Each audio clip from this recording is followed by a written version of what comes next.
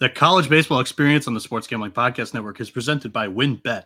WynnBET is now live in Arizona, Colorado, Indiana, Louisiana, Michigan, New Jersey, New York, Tennessee, and Virginia. From boosted same-game parlays to live in-game odds, WynnBET has what you need to win. Sign up today, win $100, and get $100 at sportsgamblingpodcast.com/WynnBET. That's sportsgamblingpodcast.com/WynnBET. State restrictions apply. We're also brought to you by NASCAR Gambling Podcast. Start your engines with Rod and Cody and get ready to gamble on Daytona 500 this Sunday.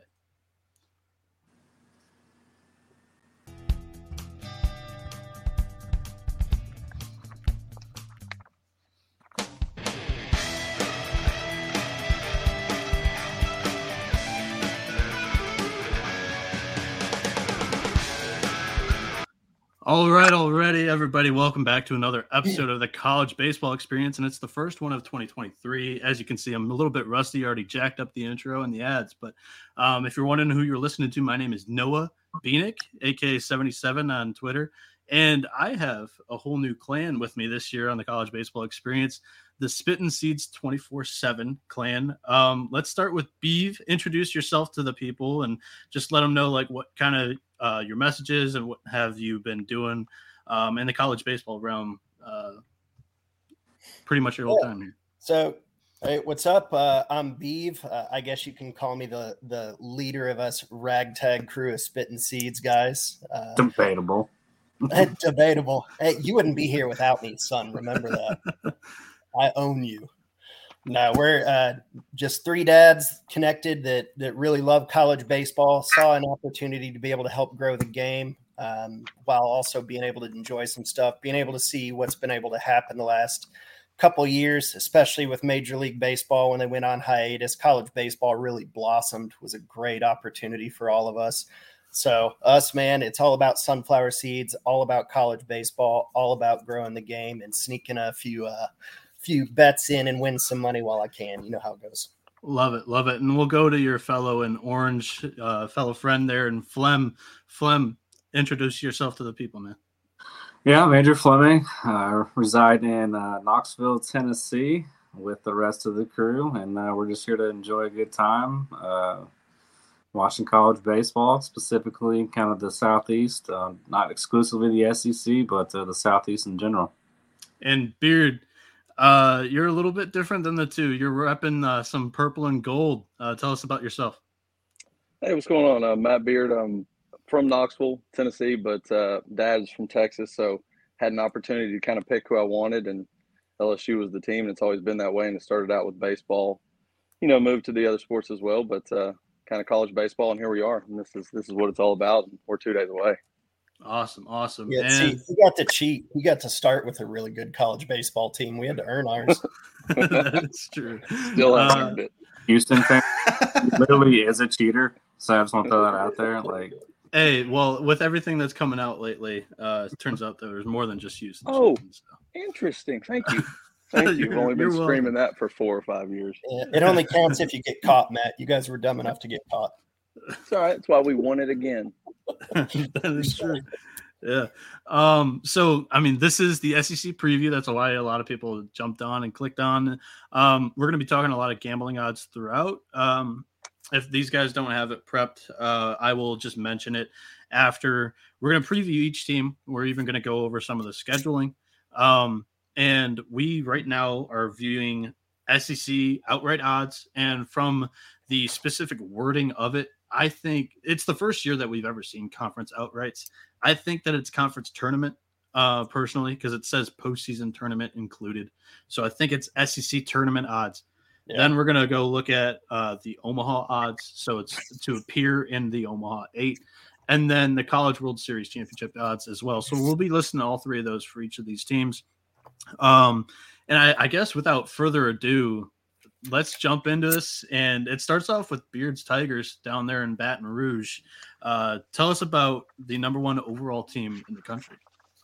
So there's, number one, it comes with a lot of pressure. It obviously is easy for everybody to say number one for what they have. And the transfer portal obviously being number one in that, the recruiting class being number one, what you have with Dylan Cruz, Trey Morgan, who is not being talked about enough, which is wild because if he were to start the season with a 12, 13-game hitting streak, no one would think that it wouldn't be possible for Trey Morgan. But he's kind of getting forgotten, obviously, because of Tommy White, Paul Skeens, these guys that transferred in for LSU, and Dylan Cruz. Obviously, everybody's, possibly number 1 or number 2 pick, depending on who's picking and who needs what. But him and Dylan Cruz are creeping up on the all-time hit record if they were to stay all 4 years, which was reset by Duplantis not too long ago. So a guy that can do that at the plate, but what he does at first base it's unbelievable. Flem considers most of his plays routine. He's Mr. Routine. He's Mr. Routine. That's right. I mean, but that's the one player that I think is important, which is wild because everybody knows who he is. Another guy I'm looking at is Jordan Thompson at shortstop. LSU's biggest problem last year was defense. They were absolutely atrocious, and for how bad they were defensively, they still had some success that they probably didn't deserve. So if they can improve that, especially up the middle with Jordan Thompson, if that can be improved, the sky's the limit for this team because the talent is just otherworldly. Unfortunately, they took a hit losing Grant Taylor, a pitcher. That's a huge blow, but because of the transfer portal, it was good to him with Christian Little, Thatcher Hurd. We've already mentioned Paul Skeens. So the opportunity is there for this team. They have what I consider probably 2 tough stretches. They've got Texas, a one-game Texas, at Texas that'll be fun. Everybody will be watching, paying attention. Then you go Texas A&M, Arkansas, UT, USC, South Carolina for all those West Coasters out there. And then kind of dive right back into it, and you go to Louisiana Lafayette, Ole Miss, Bama, Auburn, Mississippi State, Georgia. The back half of that season, depending on how those guys do to start the season, could really change how the first part of that season goes for LSU, because the first part, A&M, Arkansas, Tennessee, I mean, we're going to find out real quick what number 1 means for them. So defense is the biggest thing for LSU this year because the offense is there. They've got the talent. Go out and put it together and do it. Yeah, I completely agree with you. And leading it off with Trey Morgan was, he was so great in their regional run 2 years ago in Maneres last year. And he's just, like you mentioned, kind of forgotten about in this team. For me, on paper, LSU doesn't have any blaring weaknesses, and that's why they're the number 1 team in the country. If there were question marks, if you were to purposely poke some holes into this team, I think you can do it starting with the starting rotation and their lack of SEC experience. But really, it's that, and then hopefully they've improved in the defense. You add Tommy White in replacement of Jacob Berry. You don't really add any increase of better defense. It's really kind of just the same. But like you mentioned, at shortstop, they should be a little bit better over there. Anything else on LSU from the Volunteers' point of view?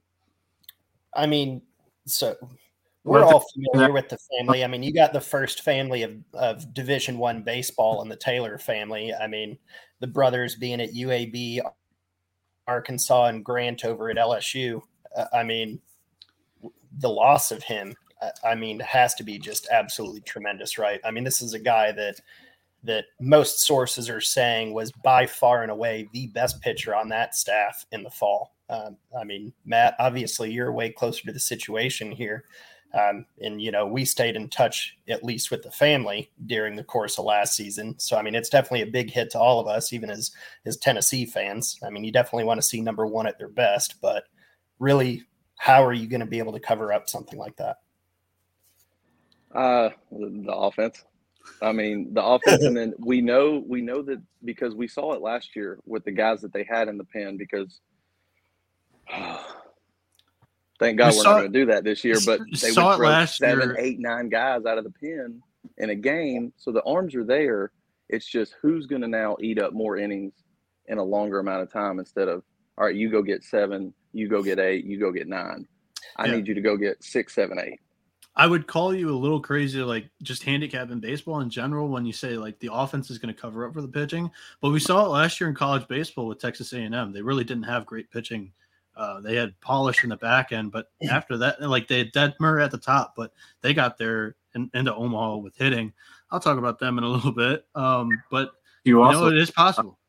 You also saw the opposite. You saw Tennessee, who was mashing the ball over the field, and then a good pitching Notre Dame team came in and took the series from them in the Supers. Right. Yeah. Which I think Tennessee's got the three-headed monster. I think they match up well with LSU this year. Tennessee's got question marks on, you know, through 1 through 9 because there's no, you know, established SEC talent there except for a couple guys. Why I ranked Tennessee 1 ahead of LSU because of the pitching staff. Good. No, you just did it because of their curse. Don't even lie. Yeah, that's an interesting point of view. Like, because everybody listening might think that Beard actually thought that or ranked LSU number 1 for us. We took all of our rankings and we made a composite. 3 of us had LSU number 1. Beard had Tennessee number 1. Prior to getting into Tennessee at number 2. Anything else that stems from you guys ranking each other's teams number 1 over your own? It's all the curse, man. It's all the curse. It's a curse. Nobody wants to know. we refuse. I think Tennessee has more question marks than LSU does, just from a position standpoint. But as far as like a pitching rotation, if those guys can stay healthy, even the back end of the bullpen will be solid in a 3-game series.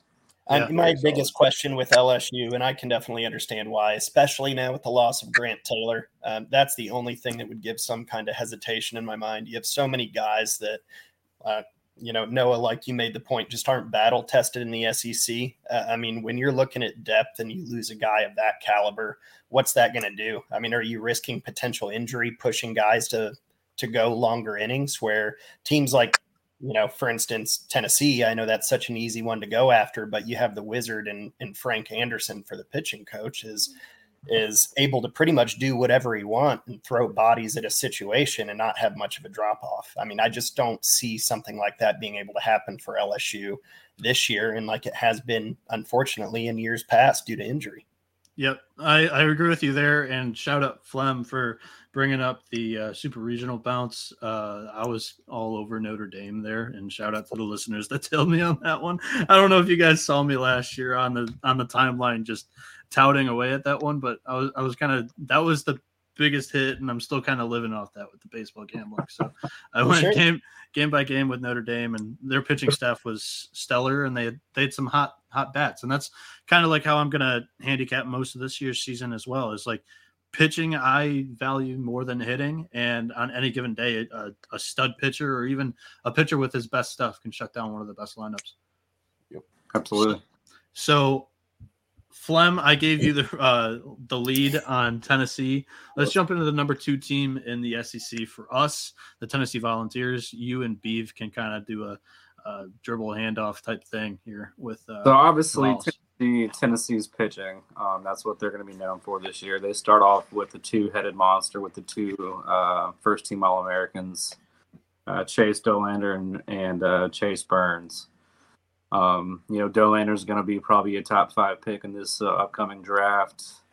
You know, he's a mid to upper 90s fastball, and he's got great secondary and third pitches. He's just unbelievable. He's got control. He doesn't walk a lot of guys. He's just everything you want to see in a college pitcher, which is what, you know, most of these scouts are just screaming about. They just want him. I mean, he's very, very, very polished. Chase Burns is probably going to be your Saturday guy. I'm not sure how Tony's going to work these guys Friday, Saturday, Sunday. I do believe Dollander's starting Friday against Arizona. So they'll probably put Chase Burns up on Saturday. He's a top prospect coming out of Gallatin, Tennessee. Again, he's a mid to upper 90s fastball. Not as good a control as Dollander's going to have, but he's going to fill the zone up pretty heavily. And then you got Chase Burns, another Middle Tennessee, or Drew Beam, another Middle Tennessee kid. Again, he's going to be a little bit more your mid 90s, a little bit more control. He struggled a bit last year with his control in the back half. I think he wasn't used to pitching as much coming out of high school, so I think his arm got a little bit tired. And, you know, he's still freshman All-American last year. I would say Tidwell stepped in too, and they kind of piggybacked, and they did starter as well. But Tennessee's literally replacing their whole entire starting lineup. Drew Gilbert, Trey Lipscomb, Seth Stevenson, Jarrell Ortega, Luke Lipsius, Jordan Beck, Evan Russell, Cortland Lawson, all gone to the draft. Says a lot about Tony and the talent he's bringing in to Knoxville. You've also had Logan Steenstra, who was a Kansas City kid who was kind of a utility player. He stepped away from baseball this year. So he's no longer with the Tennessee. They're looking to fill the whole entire roster. Really, the biggest guys that are coming back are Jared Dickey. Got some time behind the plate last year. Also played a little bit of left field. Probably going to see him in left field this year to start out. Then you got Kyle Booker, probably looking to break out. He's going to be my breakout player for Tennessee this year. I pegged him last year as my breakout player, but got a little thumb injury, kind of set him back a little bit. And then, obviously, given the offensive stats, it's tough to get playing time in that roster last year. Let's see. You got Zane Denton, the transfer from Alabama, the former All-American. Avoiding Blake Burke like the plague. Just say his name. I'm getting there. Zane. Come on. Zane's gonna play hockey. God. You got Maui Ahunas from Kansas. So you got two transfers coming in to fill the left side of the infield. Christian Moore, the kid from New York, had stellar offensive numbers last year. Let me see if I can find these for you. Christian Moore play with 8 players. Hit 305 with 10 homers. And then you got little Ken Griffey Jr. sitting at first base, Blake Burke. Freshman All-American, hit 326, 14 home runs. The impressive part is he only had 95 at-bats. So he's got some stellar power. And if you've ever seen him hit a baseball, he has the smoothest swing I've seen since Griffey Jr. It is. There'll be a lot made about the short porch and right for the Vols with him being a lefty, but it don't matter. He parking lot power. Ball, it's going 400 feet. Parking lot. It's insane. Yeah, big time power. Then you're going to have probably, I would assume, Griffin Merritt, the Cincinnati transfer, former conference player of the year. Probably fill right field, strong arm. And then behind the plate, it's probably going to be by platoon. Charlie Taylor, Ryan Miller, and Kyle Stark will probably fill that void. Charlie's kind of been around the program for a couple of years. Really struggled behind the plate last year. Had a good summer. Has had a good spring so far. The crowd likes him. Team likes him. You probably see him kind of filling that battery up for Tennessee most of the time. But you're also going to have, Christian Scott. He's a 5th or 6th year player, kind of a good utility guy. He's very good defensively, very good contact hitter. Got good wheels on the base. He's going to see quite a bit of playing time. Probably going to see Kavarius Tears as the Tennessee DH. Big, strong, redshirt freshman. Kind of fits right into that Tony Vitello philosophy, just playing guerrilla ball. Then you got Logan Chambers, kid from Arkansas. He's was a big-time JUCO prospect. Came out of, I think, Bryant, Arkansas. He caused a famous stink, didn't he? Yeah, so he's the kid that the Tony and Van Horn chest bumped about, or got their little argument. The famous clip. So they were arguing about his recruitment, and he picked Tennessee over Arkansas. Hit 400 in JUCO ball. Didn't get much playing time last year. He's looking to kind of make a name for himself this year. Then you're going to have Dylan Dreiling, a freshman from Hays, Kansas. Been watching their practices a little bit. He's been starting out in left field on occasions. Big kid. Has been playing in a college summer league since he was probably about a freshman in high school. So they kind of knew what he was going to get. He's been playing against college competition pretty much his whole entire life. So that kind of rounds out what you're probably going to see most offensively. Also bring back the best stash in college baseball, Kirby Canal, the lefty, a little crafty. He's not going to overpower you with a fastball, but he's got a nasty little curve. Then you got the Gator killer, Camden Sewell. 6'4" righty, a little bit more of a 3/4 baller. Just absolutely owns the University of Florida. So looking forward to that. And Halverson, kid from Missouri, transferred in, was the kind of the ace of the Friday night guy for Missouri a couple years ago. Went down with, I believe, Tommy John last year. Missed the whole entire season. He's back. He's a mid to upper 90s guy when he's healthy, so looking forward to see him. And then you got Zach Joyce, brother Ben Joyce, Mr. 104. Zach is coming off of sitting out a year. He stepped away from baseball. I think he saw what Ben was having, how much fun he was having, and decided to jump back into the team. Tony let him on the team. He's another mid to upper 90s guy. Tennessee's got some arms on this team. And then a freshman to watch is Hunter Sloop. He's a big 6'7" kid. He's going to be a mid to upper 90s. I'm interested to see how much playing time he gets on the dish for Tennessee this year. So that kind of just some big highlights. Kind of what they do offensively is going to determine how well they do this year. Because the pitching will be there. Yeah, for sure. So Flem kind of ran through the whole roster for us. We appreciate that. They lost a lot of pieces, so we'll give them that. We had to get a lot of the roundup from the hitters on that standpoint. B, do you have anything that Flem left out, or you want to jump into the schedule and give us some analysis on that? Man, I think you pretty well covered. I think everybody's tired too. Hearing about Tennessee right now. You know what I mean? No, I mean it's a great team. Tony's done quite a bit. I mean, with the coaching that's in place, it's quite possibly the greatest starting rotation ever assembled for college baseball. Yeah. I mean, you have 3 guys that are projected to be top 10 picks in their respective drafts. I mean, Matt's good. I can't wait to Olander just make Cruz look like a fool. Oh, I'm not worried about it because Vitello will start him on day 2 or something and screw the whole rotation up like he did against Notre Dame. So that was a little. That's cold, man. That wound is still fresh. I said it when it happened. It was the worst mistake they made. You remember that one time? It's all right. The issue here is, remember, you're attending the baseball game with me. What happened the last time you went to the games with me? Is that 1L, 2L? 3L, 4, 5 L's in one season? Matt hasn't seen LSU beat Tennessee since we've known each other. Let's just put it that way. In any sport. Vive, tell us about Kentucky or something. So, I mean, running through this schedule, I loaded it up. It's hard to see. On YouTube, we're on YouTube. The College Experience on YouTube. You can view it. Is there any potholes possible for Tennessee this year, guys?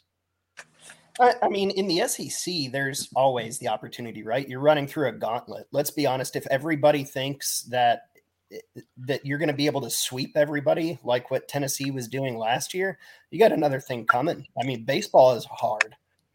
I mean, there's just no way that you can expect sweeps like that again. I mean, playing LSU on the road, I mean, if you come away taking that series, you got to be feeling really, really darn good about yourself. I mean, and even some off teams like a small game against Tennessee Tech, even though that they're going to be in, a midweek game. I mean, Tennessee Tech has proved time in, time out that they're going to be a tough out for anybody. I mean, look at the amount of transfers they have to going other SEC teams. I mean, it's basically just a farm system for bigger guys. There's always big bats coming through there. I mean, baseball in Tennessee is something that's always drastically underrated, whether it goes from JUCO all the way up. I mean, teams like directional team like ETSU has produced some big time guys and some unanimous All-Americans as pitchers and hitters. You got Walter State, JUCO, Dyersburg. I mean, all kinds of baseball in this area. Lipscomb, Austin Peay. There's Austin Peay. Yeah, Austin Peay's had more draft picks than Tennessee had for a while. Yeah. I mean, there's a lot that is misunderstood about the state of Tennessee when it comes to baseball. But I mean, potholes, once again, A&M, Arkansas, I mean, all of those are going to be tough outs no matter what you do. Yeah, and I think a sneaky sleeper at the end of the season comes at South Carolina. Their pitching is really good. We'll talk about them in a little bit. If I was Colby, I would be tearing the schedule to shreds because you do not play one road game outside of the SEC. So it's somewhat of a common theme in baseball, especially in the SEC. But that's just kind of like the knock on the scheduling here. But great job by Vitello to get almost every game at home here. And how about the MLB4? I mean, come on, I can't get a Michigan game against either Tennessee or Arizona. I'm a little mad about that. Well, if you guys are interested, we'll be talking about some of those Friday and weekend games in another podcast here coming up. We'll be recording that either Thursday night or Friday morning. So just stay tuned with us. Anything else on Tennessee, guys? Beard, you had your hand up there for a sec. No, I was going to say the whole. I was argue a little bit about the schools when you don't go out of the state to play away games unless it's conference. The biggest thing I think right now that's helping with that is you get local schools, because I use LSU as an example because they've been one of the few schools that's always been on TV. They allow teams like Southeastern Louisiana, South Louisiana Lafayette to be on TV, and I think Tennessee does as well.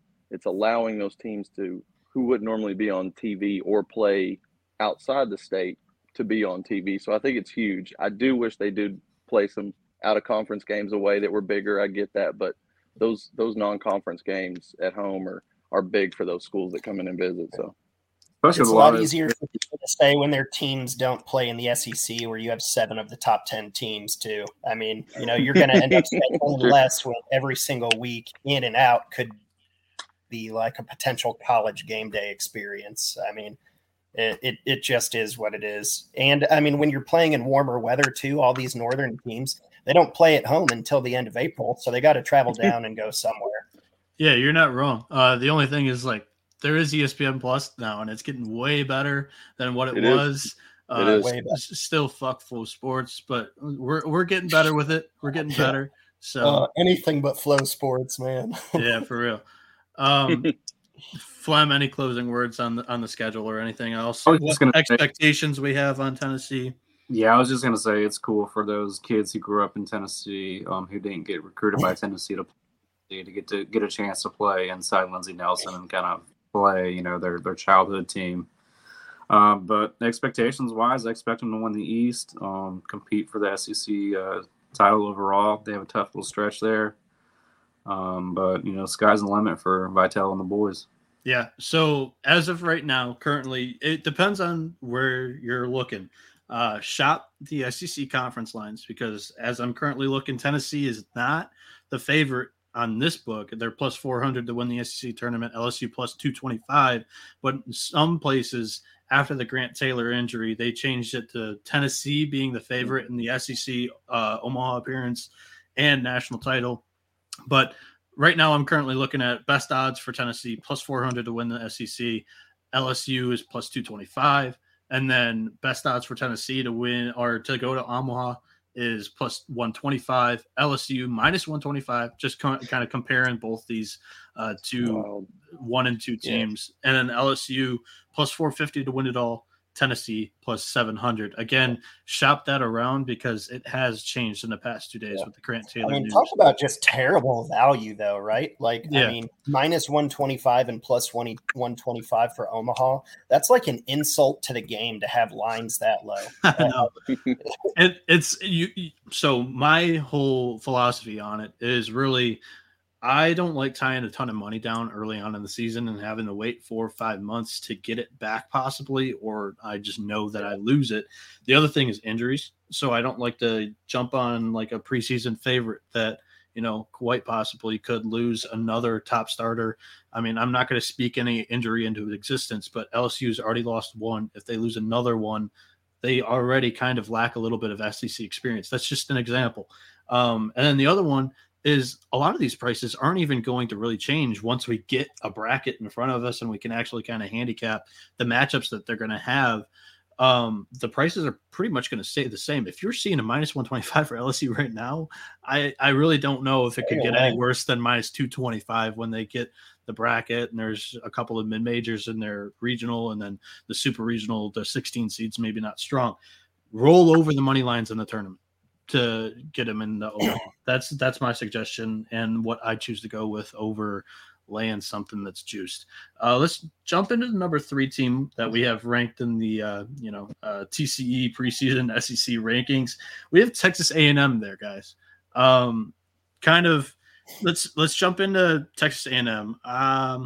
Beard, you have that team previewed. Let's hear about some of the Aggies this year. So the big question is, can they get back to Omaha? Schlossnagle comes in year one, and I told these guys all year last year, especially because we had them early on in the season to start the season. They were the most pesky, annoying team to deal with, and I expect them to be just like that again because I don't think they're gonna be as good. I think they might be a little overrated, in my opinion. They've got 2 tough stretches in their schedule.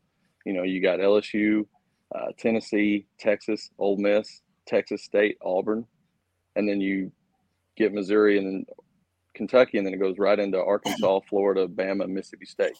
So they've got some real tough stretches. They avoid Georgia, South Carolina, and Vandy, so really not too much that they avoided there. They really got most of the meat of the schedule, and it being in the West, that's just how it's going to be.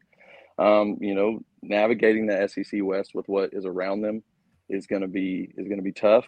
They may regress slightly with run production because they produced 474 last year. That's a lot of runs that you got to get back somehow, and the talent around you at every other school got better. So that's a big thing. You got your big 3 guys is that they didn't really know if they were coming back based on the draft was Trevor Warner, Austin Boast, and Ryan Targok. Big thing for Trevor Warner is staying healthy. It's the biggest question mark for him is staying healthy. Jag Moss, it's his second year at A&M. He transferred in from Arizona State, and he's a preseason All-SEC first team. So that's a huge, guy that you have in your lineup that can maybe help get you through some lulls of the season where the dog days, as they call them, get to you, and then you try and fight and get some of that momentum back as the season gets to the end, like they did last year, basically, where I had them towards the end there. I was telling these guys, I was like, I wouldn't be surprised if they won it all. They just got hot, and they were just a difficult team to deal with. So can they do it again? They got a couple guys that can throw in the upper 90s, Chris Cooper and Nathan Detmer. But it's all about developing a second pitch for those guys. And if you don't have a second pitch in this league, everybody's throwing 90 plus. So 90 plus isn't that big a deal anymore. So have your secondary stuff. Can they do it? Can A&M do it? We'll see. Yeah. So I'll kind of save most of my analysis. We have a couple of segments coming up, and I saved Texas A&M for one of those. Expectations, Fleming and Beeve. What do you kind of think Texas A&M is capable of doing, and what's kind of their floor this season? Man, they're honestly fully capable of doing what they did last year. Schlossnagle is just that kind of coach, man. It's tough to find a guy like him that is able to literally maximize every last bit out of the players that he gets and how much they love playing for that dude.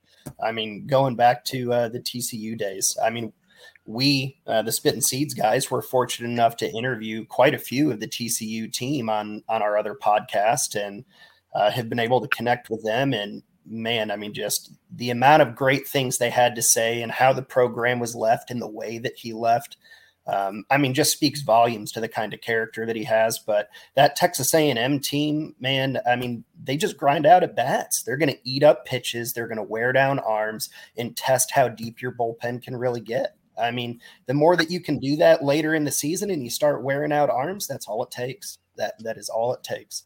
Yeah, I love that statement. And pesky, the word that Beard used, it's right on, because they'll just foul pitches off and work up starting pitchers counts, and it's really frustrating. 9-10 pitch bats, man, that was their MO last year. Yeah, it really is. And as a former college pitcher myself, I wasn't D1. When I say that, just know I wasn't actually as good as these guys, but I just. When you get deeper into the counts and it starts to be double digits on just one guy, you're just like, holy shit, let me just get one over the middle. That way he can just roll it over and I can move on to the next guy. Well, they just keep following it off. And it's just unspeakable how many of those at bats they have. Flem, anything on A&M here? I was going to say, they kind of remind me of the old SMS Bears team about a decade ago. Just real scrappy. That's kind of the word that comes to mind. Is they're just going to compete. And we're talking Texas baseball. Like, there's no lack of talent in Texas. So, I mean, they got the horses to make Omaha run. I got them in Omaha. I expect them in Omaha. Expect them to compete LSU for the West. I expect them to compete with Tennessee and LSU for the SEC title. I think they're kind of the new Arkansas. All right. Moving on to our number 4 team. What's up, B? I said they got the money. They do. We've seen that on the football side for sure. All of it tends to blend over in all of these sports. We rank number 4 the defending national champions, the Ole Miss Rebels. I kind of forgot who is on Ole Miss. B, you got that team preview. Tell us about Bianco's squad here. Is he off? He's now off the hot seat. Yeah. I tell you what, man. Talk about getting yourself over the hump there. So, and I mean, which honestly was great to see. I mean, super classy guy. A guy that's been able to tough it out at a program that, let's be honest, didn't care about baseball before he got there. Really. I mean, completely changing that program. Granted, it wasn't just him. I mean, the players that are on that team were just absolutely phenomenal, and we'll get into that. But like the betting odds for this team this year, I mean, to take the SEC at plus 750, that's really not bad odds if you're looking for a long-term play to put a bet on for a team like this, knowing what they lost, but also what they're returning. Omaha, I'm not as big of a fan of those numbers at plus 400, which is good for about tied for 14th with everybody else on the lines. And man, to take it all is actually not bad odds at plus 2,000. I mean, that is a little more intriguing to me if I'm going to try to make a longer-term play like that. I do have concerns with this team in particular. When you're trying to replace Dylan DeLucia and Brandon Johnson, who is your just come in and shut the world down closer. And then you lose, literally this mythical figure in Ole Miss history in Tim Elko. He's Paul Bunyan to us. Chopping down trees, man. That dude, hitting jacks on torn ACLs. If they don't build a statue for that guy, then Ole Miss is doing it wrong and they don't deserve baseball anymore. They lost Justin Bench, Kevin Graham, and then, Hayden Dunhurst behind the plate. Quite possibly the best catcher in baseball last year. When you hear those names not being a part of that team anymore, you think of teams like Tennessee and having to replace all of those guys, but you still don't realize how veteran this Ole Miss team still is. You got Jacob Gonzalez, who is, by all accounts, one of the favorites to win the Golden Spikes this year. You want to talk about being able to replace Tim Elko. Look no further than him at shortstop, quite possibly the best shortstop in the game. Maybe Jacob Wilson there out of Grand Canyon has something to say about that, but it's tough to go against, the quite arguably the best guy in the best conference. You got Kemp Alderman coming back, TJ McCants, Peyton Chatinier, which, let's be honest, who wasn't enamored by the 3 stolen bases to get home there? Just straight comedy when that went down. Yeah. Hunter Elliott on the dish. He's just a bona fide superstar. That is no question your ace. But after Hunter Elliott is where those questions arise. You have the horses as far as being able to put up runs and maintain the offensive production that Ole Miss was used to last year. But there's a lot of question marks. They do have some potential answers to it. Grayson Saunier, true freshman coming in, is throwing mid to upper 90s with just some filthy stuff. He got drafted in like the 18th round by the Rangers, but there's not a soul out there that's not saying that he would have been in the top 10 rounds easily, but he was so committed to coming to Ole Miss and making a statement there. He's definitely looking like he could be that Saturday guy for him. Then you got D2 guy Xavier Rivas coming into, has some up stuff, but he's more of a pesky pitcher coming with the lefty, looking more for some movement, trying to draw some guys off. Definitely a make you miss kind of guy. And then, behind the plate, the captain there, replacing Hayden Dunhurst, Calvin Harris is about as close as you could reasonably get. I mean, you want to talk about a guy that should be able to step in and fill the shoes. Obviously, you're not going to be able to replace, just how amazing Dunhurst was on the defensive side. Calvin Harris is still a great defensive catcher, don't get me wrong. But, the dude had 110 at-bats and was hitting 336. Andy hits you 2 home runs in the College World Series. You want to talk about a guy stepping up and putting his claim out there to show that he's going to be that guy for you going forward. It's tough to look beyond that. And then you want to talk about some other additions to replace some of those guys. Ethan Groff from Tulane, just absolute filthy. The dude has a 400, 500, 700 slash line at Tulane last year. That's filthy. And Tulane was not a slouch team. You know what I mean? Everybody was talking about Tulane as being one that's going to make a lot of noise. You have Anthony Calarco that comes in, who's going to be filling in over there at first base. He's a 300, 400, 600 slash guy, 13 home runs, had a pretty weak start to his career, but really, really made some statements last year. Obviously, why you find him on the defending champs now. And then Ethan Legge, who #1 overall JUCO player by a lot of metrics, coming in to fill in there at third base, who was hitting 399. You're just building on that offensive production. If you want to talk about one that's built, if you had to get in just a straight offensive matchup against LSU, they're 2 teams right now that, with Grant Taylor being out for LSU, are built very similarly.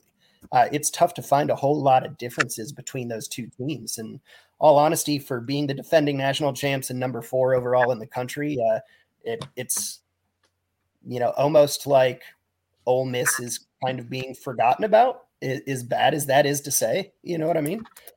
Well, they kind of should. They were terrible last year. They shouldn't have been in the tournament. They got hot at the right time and they won. They also had the talent, though. They couldn't put things together during the season, and that was because of the pitching, man. They couldn't figure out their rotation. They were mixing up their rotation all the way through, like playing through Tennessee, getting swept there at Swayze. They could do that again this year, too. And they very well could. But, look, last year they were #1 overall early in the season and then completely fell out. And like you said, barely made it in. But what it takes are the horses. Recruiting does everything, right? Ole Miss has recruited just about as well as anybody. And that's all you need is one shot. You get hot at the right time. That's all it takes.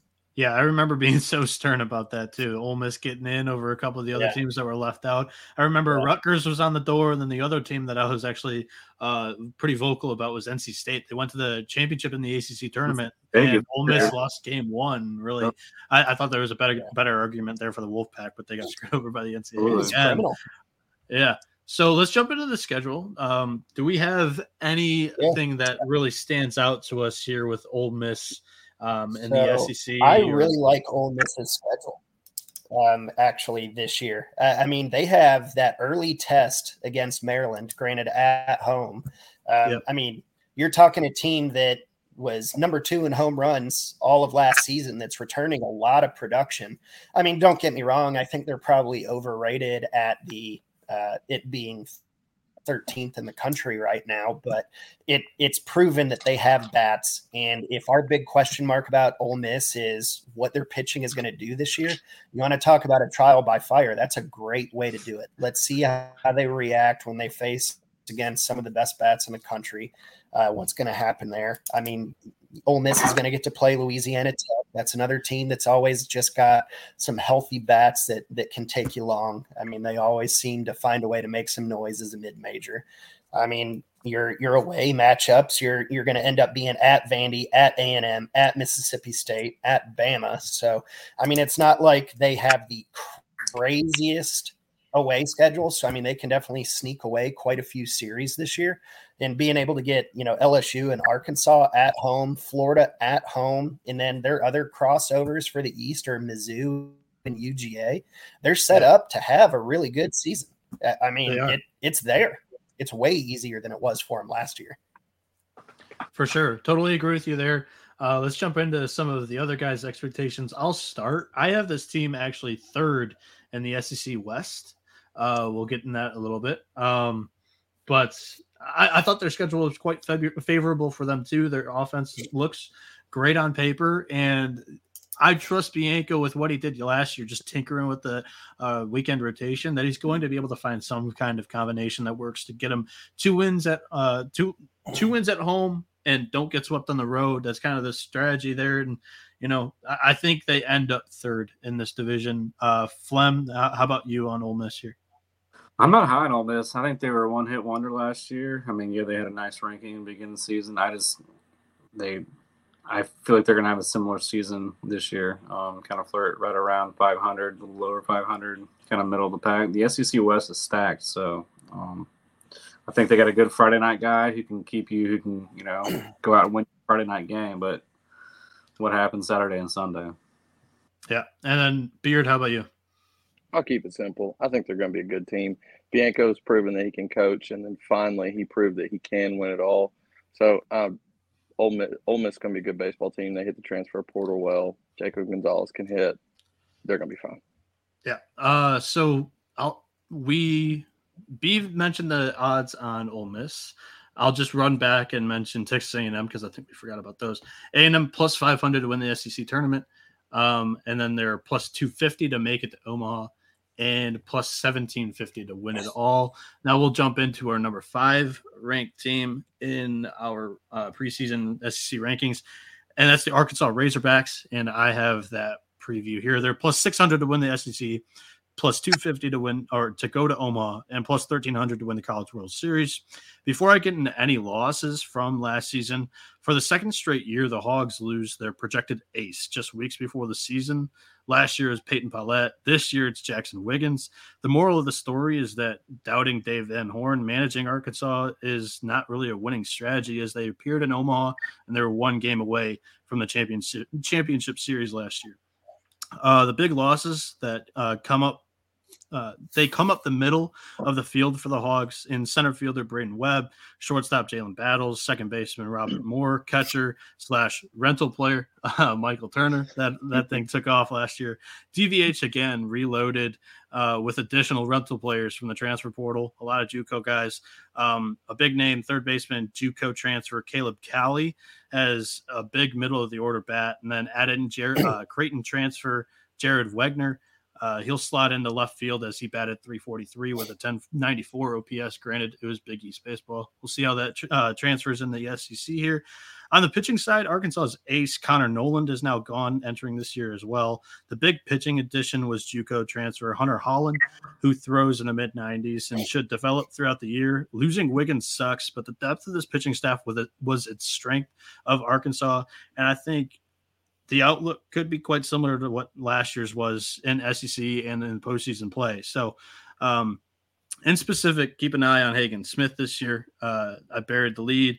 He's just a wicked sophomore lefty who should step in the ace role after Wiggins' injury. He had a great postseason last year, and then their closer Brady Tiger finished with a 3.82 ERA, 51 strikeouts, 21 walks, and 37.2 innings. They didn't really have designated closer. They kind of went by committee last year. He should step into that main role this year. The key bat for Arkansas is redshirt senior Brady Slavens, who hit 16 bombs last season with a 255 average. He hit 2 homers in Omaha as well, and as well as the first ever center field home run in Charles Schwab Field, TD Ameritrade, that park. He had an 855 OPS with 58 RBIs. Let's jump into the Hogs schedule here real quick. The things that stand out for me are their road trips. You start off with LSU, and that's your first road trip in the SEC. It's a little bit tough, but after that, you have, at the end of the season, your final 3 road trips are Georgia, Mississippi State, and Vanderbilt, who I project to be all kind of middle of the road SEC teams falling within like my 7 and 12 range. So I think that those are pretty winnable. And then you dodge a couple of the good teams out of the West. I mean, it's hard to dodge anybody, out of the East. hard to dodge Tennessee after everybody complained about the first schedule release not having Tennessee again this year. So they host the Vols, and I think they avoid Florida, which is a big miss for me. The expectations for Arkansas should be Omaha once again, in my opinion. I don't think they'll win the SEC West over LSU. Personally, I was much higher on the Hogs than our guys. I ranked Arkansas third in the SEC because I value their pitching, and I think their staff has incredible depth. But let's hear from some of the guys. Beard, start with you in the West there. Dave Van Horn, he's been doing it for too long to let something like this kind of derail everything. I mean, you kind of got a blueprint from last year how to kind of figure this deal out. Doesn't hurt that you have a great back end guy. Once again, that seems to be Arkansas's MO. I do see, massive steps back, lost a lot of guys, lost a lot of experience, talent.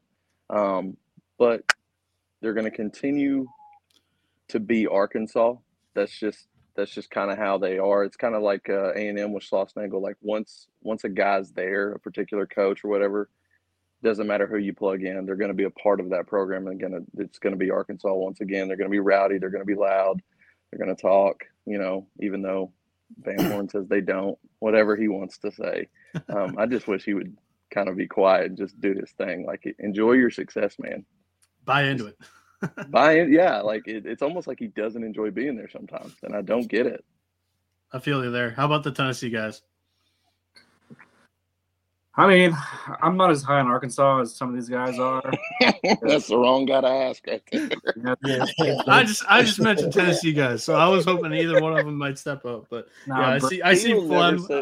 Yeah, we saw Flem's rankings. I'm much higher on Arkansas than Flem is over there. He has a bone to pick. With him. For his birthday last year, all he wanted was all the smoke from Arkansas fans on Twitter. So he's probably the wrong guy to ask about his take.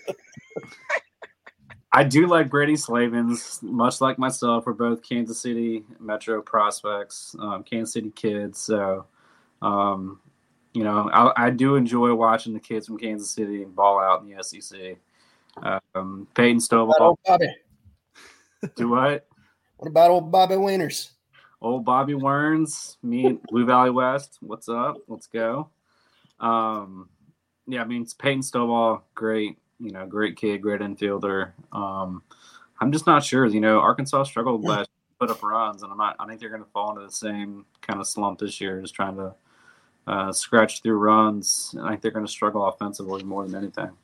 Yeah, you're not wrong, and I can see it's the differing in styles. Is like I had Arkansas 3, you had Arkansas 7, and then you had A&M 3, I had A&M 6. So it's just different ways they handicap ball, and that's why I asked. That's why we got to get different points of view here. I definitely expect Will McIntyre to fill in really well. For sure. With Jackson now being out. Had the opportunity to meet up and chat with Will at the College World Series last year, and great kid.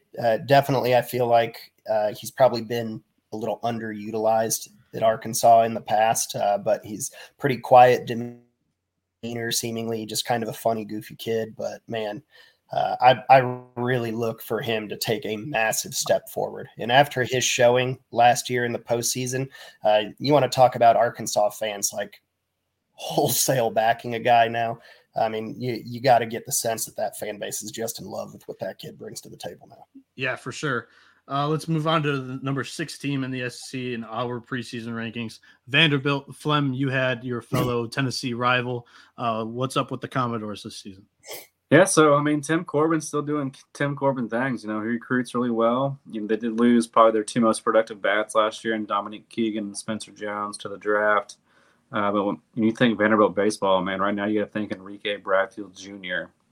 Dude is a stolen base just sitting on the bench at all times. The kid is so quick. He covers so much field, so much ground in center field. It's honestly unbelievable to watch him play. Huge fan, leads the SEC in stolen bases like every year. He's going to be, once he gets on base, it's almost impossible for him not to score a run every. He's the single most disruptive player in college baseball. It's unbelievable. He's so good. But when you think Vanderbilt, you think pitching. Pitching is always going to be their strength.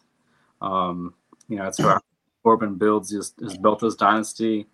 Carter Holton and Devin Futrell, they're going to kind of highlight the rotation for Vanderbilt, I would assume. I believe Maldonado is still kind of closing things out. He's still running around the West Nashville. You got Jack Bolger, Parker Noland. They're both coming back, key pieces to the Vanderbilt team. And then they got a freshman coming in. I'm going to butcher his last name, but his name is Andrew Dekanik. I just learned the pronunciation this morning, so let me pull that up. Keep going though. He's should be on a minor league team right now. He's a much like a Dylan Cruz type kid, big time prospect. Decided he wanted to come to Vanderbilt and play for Corbin. He's going to be a big time. We'll see where he fits in the rotation if he gets in the starters. But he's an upper 90s guy. And I think he's going to be your future, All-American there at Vanderbilt. A lot of places are projecting him is the Sunday guy right now.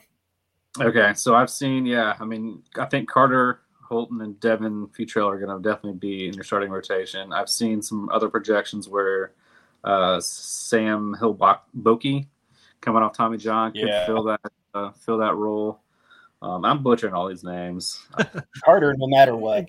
Carter is your Friday guy. If you do not have Carter as your Friday starter in your Vanderbilt, then what are you doing? Yeah, I agree. I found that one from earlier, the freshman. It's Duke Can't Itch, but that's coming from Discord as well. So just beware. It might not totally be true, but that's it for right now. Slim, if it's Vanderbilt and you can't pronounce it, just call him Doctor. Yeah, exactly. I mean, it's cool. Doctor. But I'm high on Vanderbilt this year. I think they had a uncharacteristic 22 season. I like them fighting Tennessee for the SEC East. I wouldn't be surprised if you see them in Omaha. Obviously they got to go, I think, to Tennessee. That's kind of their big series. Heck, they got a tough first game Friday night, TCU. I think it's going to tell you a lot about what Vanderbilt's got this year. Yeah. Very interested to watch that game. 2 top 10 teams, 2 top 15 teams, depending on what you're looking at. And even that UCLA, series is going to be good too. I know Matt was high on UCLA last year. They got some studs out there. And then obviously, as you run through the SEC gauntlet, the SEC is the SEC. So that Louisville series is sneaky as well. Yeah, for sure. And then you also have the back-to-back road series here in Alabama, Florida. Both those are pretty middle-ish SEC teams, but anytime you get a back-to-back road, it's pretty tough. And then you also have that midweek road game at Louisville as well. So that was kind of like the pothole that I saw for Vandy. So expectations on the Commodores, guys. I put Vanderbilt a third in the East and 7th overall in the SEC. I think that the pitching is really good. When Bradfield or when he comes back as your leading home run hitter, you've got a little bit of questions on the offense and Enrique. So that's my question with the Commodores right now, and Enrique Bradfield being the leading home run hitter coming back. How about you guys? Beard, start with you. I mean, Vandy's going to be right there. They're not going to be a team that if they're competing for the SEC East with Tennessee, no one's going to bat an eye. I don't expect them to make some super regression where we expect them towards the end, because they've kind of been a team that nobody's really kind of discussed here in the SEC this year, I would say. And that may be a product of your own success or a byproduct of that, because everyone just expects Corbin to just roll guys out there and dudes. And I think this might be the one year where we saw a kind of a chink in the armor where a guy left, a pitcher left Vanderbilt, and went to. I mean, obviously, my team benefited with Christian Little, but that's not something that has happened in the past. Usually, he kind of holds on to those guys. He's kind of like the Nick Saban of defensive linemen. With pitchers, like they don't go anywhere. They stay there and they develop and they become dudes. So I don't know if that's maybe an early sign of something that we don't know about. Who knows? But I expect Vanderbilt to be just fine. It's Corbin. They're good. Well, I mean, if any indication about the arms, what happened with Kumar and Leiter and everything, man, I mean, he burned those kids up. I mean, I think that had to have hurt him. I think a lot of kids saw that. Yeah, they're big names and everything, but man, I think those kids took several years off their arms being in that program that year. I mean, Vanderbilt's, honestly, their offensive production worries me. I mean, based on what they have returning outside of Enrique Bradfield right now, I mean, it wouldn't surprise me if they make it to Omaha. It also wouldn't surprise me if they end up unranked in a 500 team at the end of the year. Yeah, we'll talk about like player of the year stuff at the end here, but this is a guy that, like, if Vandy is in the conversation at some point during the year, at least like in the top of the SEC East, challenging Tennessee, or a top 4 seed in the SEC tournament, Enrique Bradfield's going to have his name in the conversation for that award. Oh, no question. So, I mean, the issue here, the top teams, from what we've discussed, is at least all of the other top teams, when they're replacing guys, they're replacing them with verified transfers that have put up numbers. Right now, Vandy is trying to replace guys with guys that don't have anything. Yep. Number 7, we have ranked the Florida Gators. So I was in charge of doing the team preview here with the Gators. SEC to win it, they're plus 500. To go to Omaha, they're plus 200. And to win the College World Series, they're plus 1,300. Did we touch on Vandy real quick? Did not. I'll mention that real quick. Vandy plus 750 to win the SEC tournament. They are, got to pull up Vandy, plus 300 to make it to Omaha. And then plus 1750 to win it all. So back to Florida. Before I dive into this team preview, for those who don't know, I'm like a diehard Michigan fan. I got the Hutch jersey in my background, but I went to I went to college in Pittsburgh. But if there was, I played ball there. But if there was one SEC team that I kind of associated myself with, it's the Florida Gators, and it's because my aunt played basketball there. I get a ton of shit probably from these guys throughout the year, being a Gators fan, because I'm not located in Florida, but they do us a disservice by not showing up to the dang ballpark and making it a good home crowd. But I'll jump into the preview. Florida doesn't lose too many key pieces from a year ago in my eyes. Most notably, their ace, Hunter Barco. He went down to Tommy John surgery during the year last year. He's not going to be available. The Gators lost Judd Fabian to the draft, but in my eyes, he didn't really live up to the crazy expectations that were placed on him. The strength of this team is 100% their top 4 starters in the pitching rotation. I honestly think that the quartet of Hurston Waldrop, Brandon Sproat, Pierce Capola, and Brandon Neely will be a top 3 SEC rotation and a top 5 national rotation.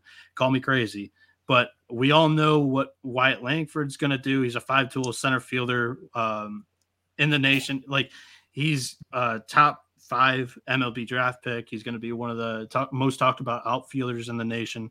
The guy that I think a lot of people might be sleeping on in this batting lineup is Jack Caglianone. He'll either be the DH or the first baseman. In the middle of the SEC play last year, that's when he made his first appearance after coming off of Tommy John surgery. He finished the season with an 887 OPS, 288 average, and 7 tanks, and that was just in a half a season, all in SEC play. I think Cags might be able to hit 20 this year, and he's going to be a key piece in this offense, because that was somewhat of the question last year, is that when Barco wasn't on the mound to win games for you last year, the offense didn't really fix that for you. So now let's jump into the schedule for the Gators here. And my school is terrible with the schedule. They want to put out an entire calendar when they do it. So there's 3 different graphics. I wasn't going to put all 3 of them onto the YouTube portion of this. Again, the college experience on YouTube, but I'll walk through the ones that aren't on this graphic. Weekend number 3, they have Miami, Florida, the in-state rival, March 3rd through the 5th. The first SEC weekend, they're playing Alabama, 17th through the 19th. Then they have a midweek against the rival Florida State on the 21st. Second SEC series is Ole Miss, 24th through the 26th. Midweek again against Florida State.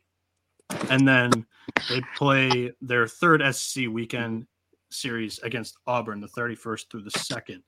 So for me, I think that they get a lot of tough road matchups. You're going to Tennessee, you're going to South Carolina, who I think is going to be all right this year, and you're going to Texas A&M. They're fighting an uphill battle there with the schedule. Jumping into the expectations for the Gators this year, I actually have higher than normal when talking about my own teams. I think it's an Omaha or bust caliber squad. I don't think they're in the running to win the SEC. I think that there's some much better teams in the SEC. But when you're talking about an 8-team field or a 64-team field narrowing down to 8, I think they have a really good chance to get into Omaha this year. I personally ranked Florida 4th in the SEC, which is much higher than the Sunflower Seed Spitters here. Let's see if they can spit some heat and reasonably call me a little bit crazy for this take here on the Gators. Man, Florida's issues, I think it's more of a clubhouse thing. There's nobody that's going to argue they have all the talent in the world there. There's something not right with that organization right now. I don't know what it is, but it's blatantly obvious to everybody. The fans don't care about the program. The team seemed just disinterested last year. I mean, I don't know what it is. And there have been rumblings and stuff everywhere. And I mean, through a lot of different media outlets about something toxic going on in that program. Now, I don't necessarily think that's an indictment on the coach. I think he's a phenomenal coach. I do think that is a phenomenal program. But until I actually see it on the field, I am going to continually say that they are overrated and they do not deserve it because I don't trust them. Yeah, we got a section coming up on there. Pretty strong words from Beeve. Maybe Florida's popping up on one of them. Flem or Beard, any other words on Florida here? I was going to say I agree with Beeve about the there's a clubhouse issue. So I don't think everybody can maybe get shopped around like Sullivan did right before LSU hired Jay Johnson. And maybe that be okay if you come back where you know, like a Mike Gundy at Oklahoma State, he seems to always get an extension or whatever. And it's okay. It's okay. Nobody's hurt. No harm, no foul. They have not been the same since Sullivan got kind of shopped around a little bit. And they're just, I mean, they built they spent $60 million on a baseball facility, a new and ballpark. They can't get anybody there. Yep. And we're talking about a Florida team who won a national championship in 2017. They were one of the best programs in the 2010s. Yeah. The other thing for Florida is that consistently is the plate discipline, man. I mean, they strike out far more than they get walked, man. And it's the plate discipline is everything. Yeah, they hit a lot of home runs and stuff like that, but that's because they are swinging for the fences on literally every single pitch, man. Something's got to happen. You're not wrong, and I don't like that approach, but it's the way that the baseball game is being played nowadays. You see it in the MLB. It's hard to tell kids or teach kids to do something opposite of what's working right now in the MLB. That's my stance on that. Anyway, I just really, really love the pitching. I'm buying all of it, and all of their starting, and they've got depth there. The addition of Hurston is that can't be understated. I mean, that's the only thing that really makes me pause about my so-called hot take on Florida is the addition of that kid is, I mean, to me, might be the best addition in college baseball for a staff this year. It might. Flem, anything on the Gators? I like Florida. I'm not sure what Brandon's smoking. You know, I'm buying pitching with you, and I like Wyatt Langford in the middle of that lineup. Kid is a stud. I think he's going to be in your Golden Spikes talk for the whole season. There's no short of talent in Florida.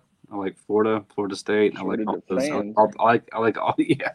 I like all the Florida schools in baseball. I mean, they're all good. Yeah, so 14-team conference. We're through 7. We'll try to pick it up a little bit here for the listeners. But moving on to the number 8 team we have is South Carolina. South Carolina goes to Beeve. What do we got on the Gamecocks this year? Yeah, so odds to win the SEC plus 4,000. Odds to make it to Omaha plus 1,250. Odds to win it all plus 7,500. I mean, I think there's a lot of people out there that think that South Carolina can be dangerous, and they definitely can be. So, I mean, if you're a betting person, the plus 4,000 odds to win the SEC are pretty favorable. I mean, that would definitely be something that may entice me a little bit because, I mean, we'll talk about it ad nauseum, but pitching does mean a lot in this game, especially in the college game. But outside of the starting rotation for South Carolina, man, this team is entirely different. I mean, there's 5 transfers right now that are projected in the starting lineup. I mean, this team was worst in the league last season with 58 home runs. And Noah, to your point, in the head nods that were going around, I mean, everybody's swinging for the fences. They were included, but they weren't touching the ball. Yeah. So, I mean, the plate discipline there was just absolutely abysmal. They only had 2 guys on the entire team hit double-digit home runs last year, and Andrew Eister and Josiah Seitler, both of which are not with the team anymore, so you're losing nearly half of your production at the plate. I mean, it's not exactly a glowing thing for them at the moment. But I will say, to their credit, the additions that they have brought on, and Gavin Casas, there at first base, came from Vandy. Granted, he played extremely sparingly at Vandy, but any talent that ends up going to Vandy, Beard, to your point, they just don't leave. So for anybody, especially at that important of a position to head out, a pretty big deal. And obviously he's got a lot of talent if he's being recruited for Vandy. Will McGillis coming in there at second base, transfer from Southern Miss. I mean, dude hit 16 home runs and had 51 RBIs last year. I mean, that's some stellar production. You're already better off than any of the guys you had up at the dish last year for South Carolina. Left field had Caleb Denny coming in from Oral Roberts. Guy hit 331 last season, 11 home runs, 57 RBIs. Right field, Dylan Brewer from Clemson, not as strong on the bat, but a good defensive presence, only hitting 206 last year. So, I mean, you better hope the juice is worth the squeeze on one like that, especially when you're stealing them from a rival. DH realistically is going to be Jacob Compton from Memphis, guy hitting 291 last season, 11 home runs, 56 RBIs. If there's one thing that you can gather from what South Carolina has added was run production.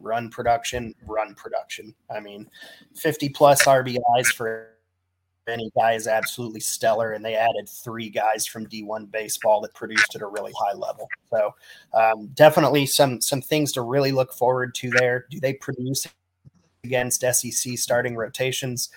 That's definitely something to work out. Now, I included him as kind of like an added player since he didn't play last year as well, but realistically, who's going to end up being your Sunday guy is going to be Jack Mahoney, who was out last season with injury. I mean, definitely a great guy that should be able to step in, had some really good flashes, but you always wonder how that injury is going to be able to come back in your first season, especially playing in the SEC. Then you got a freshman coming in that extremely highly touted, who realistically is going to be your midweek guy for right now, in Eli Jersenbeck. There's one, Jonathan French, coming in as well from transfer from Clemson, who's fighting for some time to see if he's going to end up playing some catcher. If not, you could reasonably see him step in at potential DH or fill in a couple other positions. Guy has some unique tools, but he's a little bit better of a bat at the catcher spot, just probably a little bit weaker at defense. Hit 8 home runs and 130 at bats for Clemson last year. year. But obviously, if you're talking South Carolina, you're always going to come back to the starting rotation, and you have an absolute stud for an ace and Will Sanders. Noah Hall coming in for your Saturday night guy, just another stud. Your closer is probably going to be Cade Austin, but the guy that you're really, really hoping to step up that was a tried and true for you is going to be Braylon Wimmer, who's moving over to shortstop for this season. I mean, a 3-12 guy, 13 stolen bases, 7 home runs. I mean, the guy's just getting bags for you. Now, I mean, schedule-wise, or I guess really how it could play out, I still really only see like the top end for South Carolina is potentially being a regional host. I don't have a whole lot of confidence in them being able to be a top 8 or anything like that, hosting a super. But I mean, if the bottom falls out, I don't see a whole lot of depth with this team. Like you said, we said earlier with some teams, as far as pitching, you're realistically probably one good injury away from having a pretty rough go at this season that you could find yourself below 500 running the gamut in the SEC. Yeah.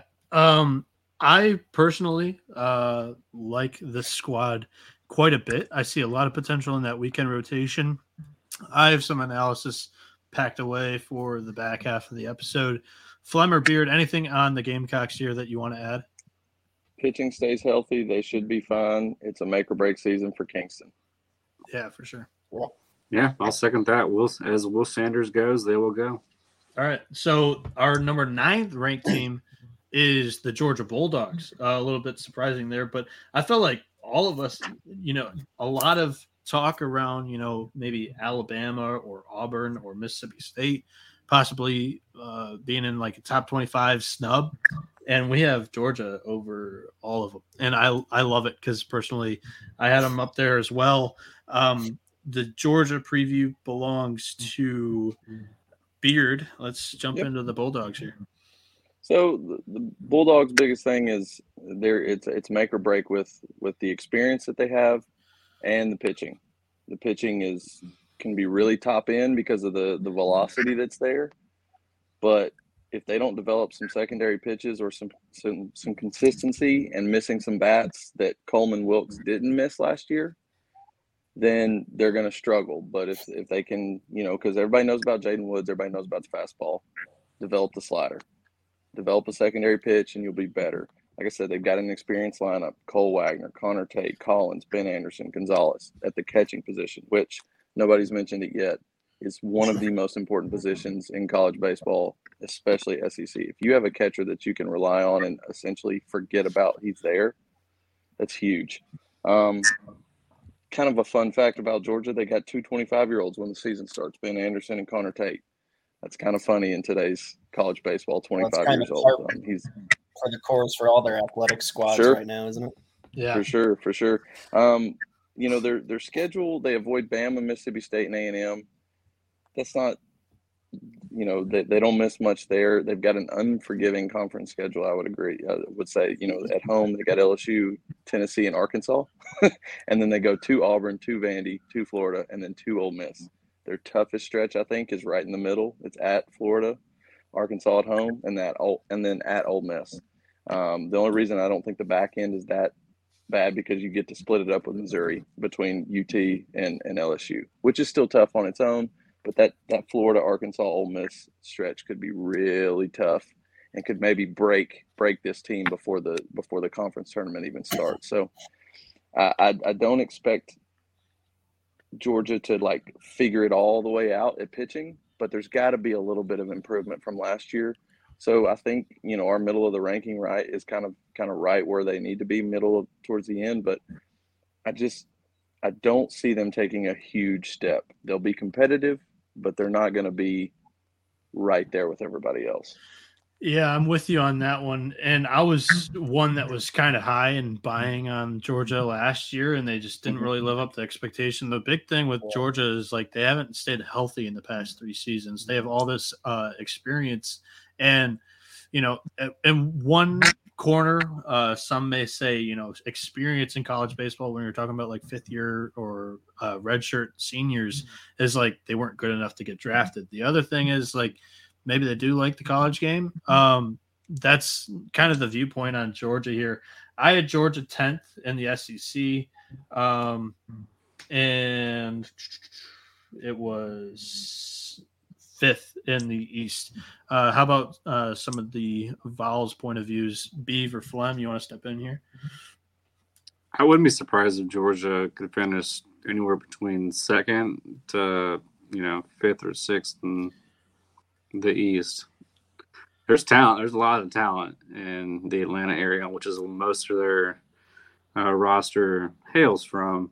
Jaden Woods is a left-handed stud, 97 from the southpaw, just electric stuff. You got, they played Tennessee really tough last year here in Knoxville, and I think Tennessee's got to go on the road to them this year. I wouldn't be surprised if Georgia wins that series, honestly.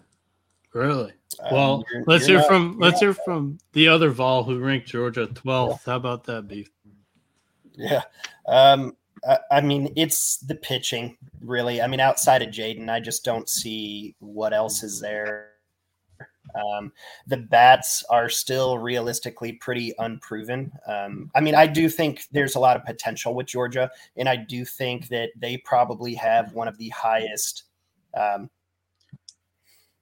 differentials between ceiling and floor in the conference, because I think if the pieces come together and some of these freshman arms come in and light it up like what they're expected to do. They have 2 freshmen coming in that are already pitching in the upper 90s.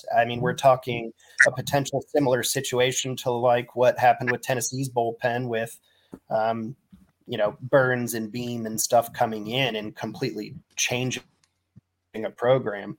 They added Sebastian Murillo from Long Beach State, which, obviously the Dirtbags were a great program last year and made a lot of headlines. Getting anybody from there, especially when you're coming to play the most athletic spot on the field there in shortstop. You got Charlie Condon. That's the name people need to listen for. Yeah. Who was redshirted last year, but just tore it up in the Northwoods League. There's definitely exit velos this fall of 116 plus pretty regularly. Yeah. So I find look for some big time home runs. Arms is my only thing. I find it hard to trust fresh arms. For sure. Moving down to number 10, we had the Bulldogs of Mississippi State, the 2021 national champions, and this one belongs to Flem. Tell us about MSU here. Your 2021 national champions who finished almost dead last, or I think they did finish dead last in the SEC last year. What a fall from grace. Yeah. Such a rich tradition in baseball. They probably have, the mecca of stadiums down there. Lost some key pieces last year. Lost the captain, Logan Tanner. He's no longer there. Brad Cumbest, Cameron James, and RJ Yeager. So you got, 4 of your top 5 bats are no longer with the team anymore. They did hit the transfer portal really, really hard. They probably have one of the top 5 recruiting classes as far as the transfer portal. Brought kids in from all over the place. Are returning Hunter Hines, Luke Hancock, Kellen Clark. So they do have a good nucleus of returning players that have been in the program a long time and won a national championship. You know what it takes.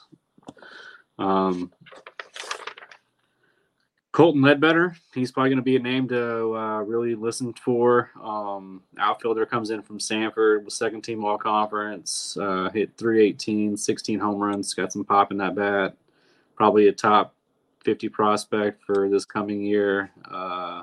Have a kid from Memphis, Landon Gartman, was 2022 newcomer of the year as far as pitching. First team all AAC. Had some other good time transfers, including Aaron Nixon, right-hand pitcher from Texas. But they're going to – Mississippi State's going to be a weird team. I'm not sure. They could be really good or they could be really bad. I'm not sure there's any in between there. Casey Hunt's probably going to be your Friday night starter.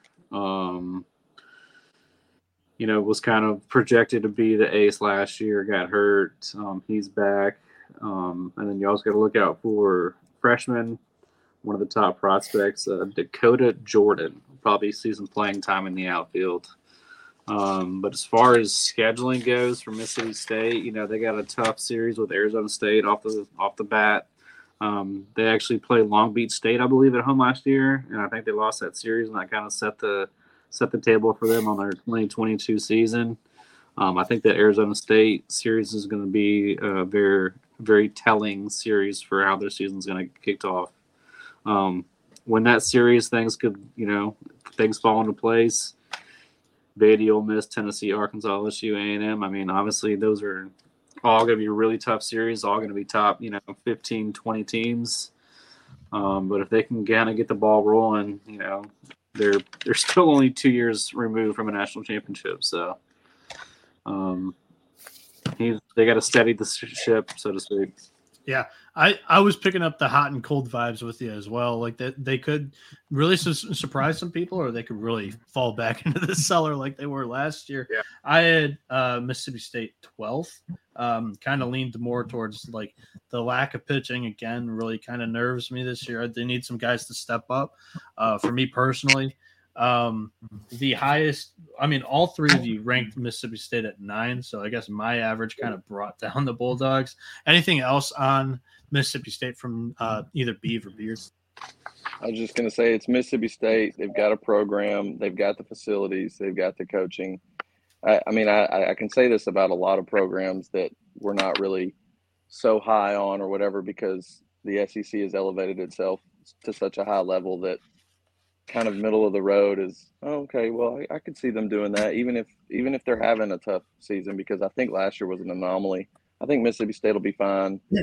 I think playing in the SEC West is what makes maybe taking that next step after a really tough season, especially coming into this year, is going to be what makes it tough. So we'll see. Anything additional, Beav? Nah, I mean, that pretty well covers it. All right, so we jump on over to the Tigers of Auburn, who rank 11th. And again, I think I forgot to plug some gambling odds for Mississippi State there.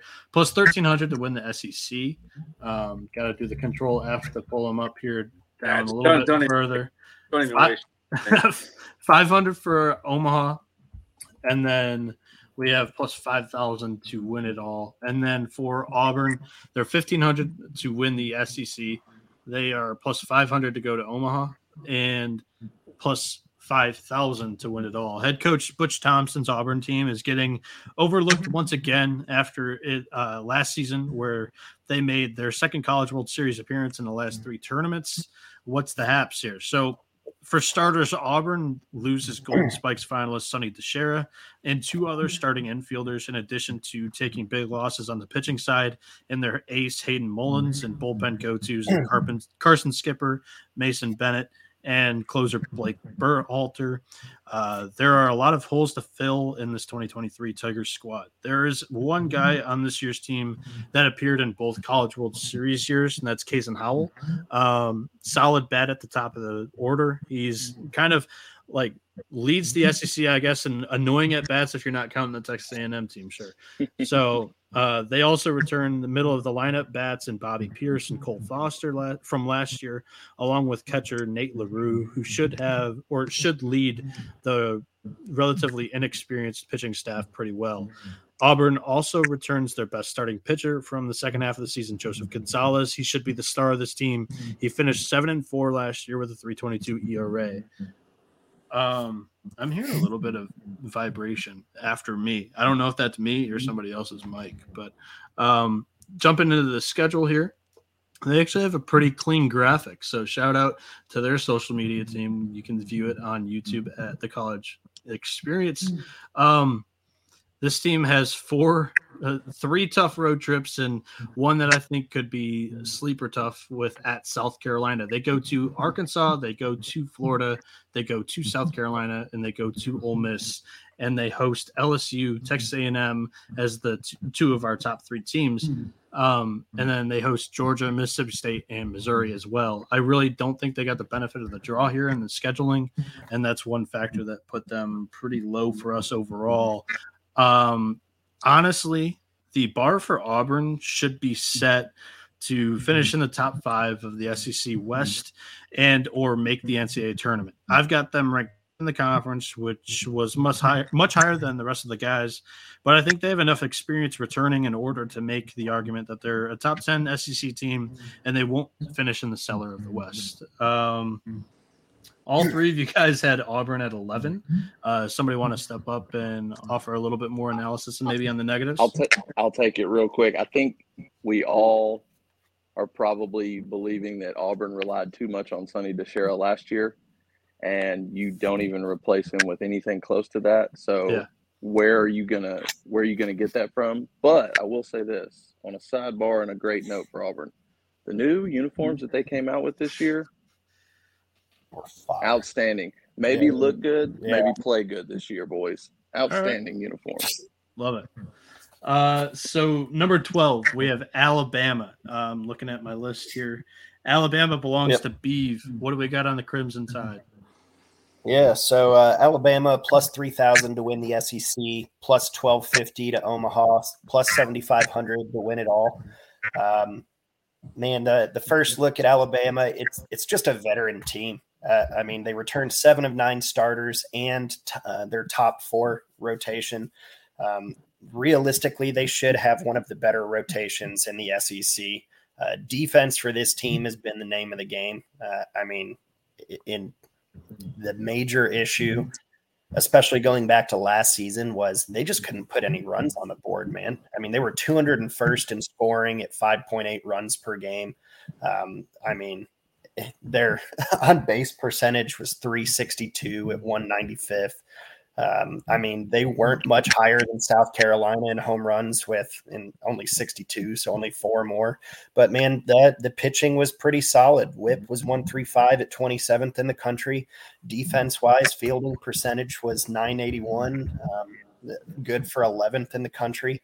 I mean, was realistically pretty stellar in the field.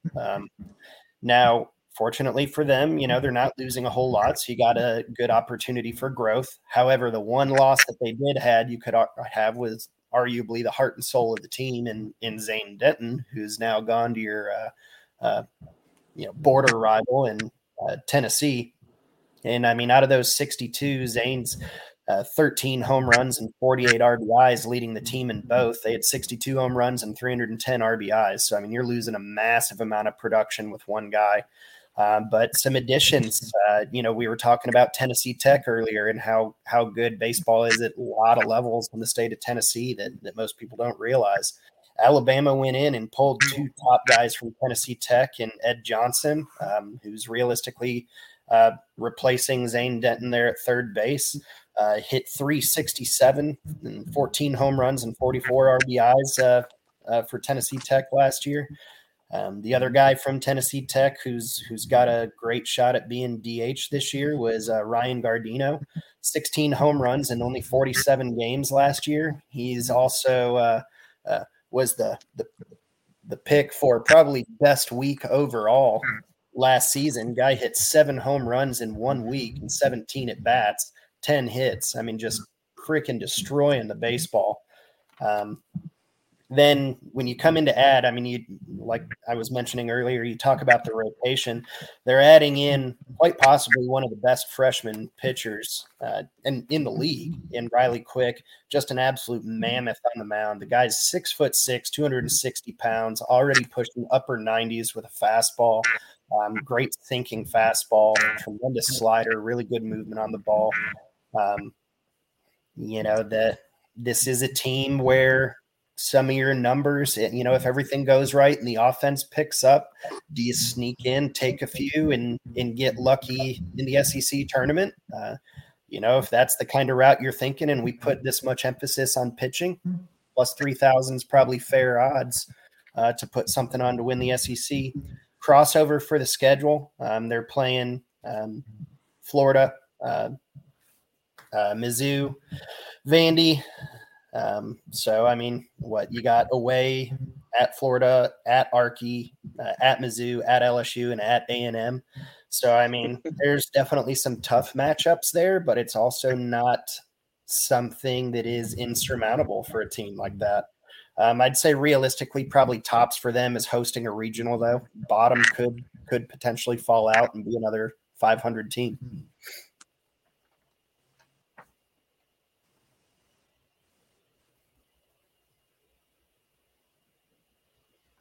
Shit, I was on mute. Shout out to you for bringing up Archie. I know they love that. But shout out to Alabama's social team for only releasing a graphic of the non-conference schedule. So that's all we got for the YouTube portion.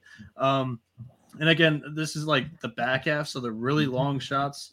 And we'll keep the analysis somewhat short for the final two.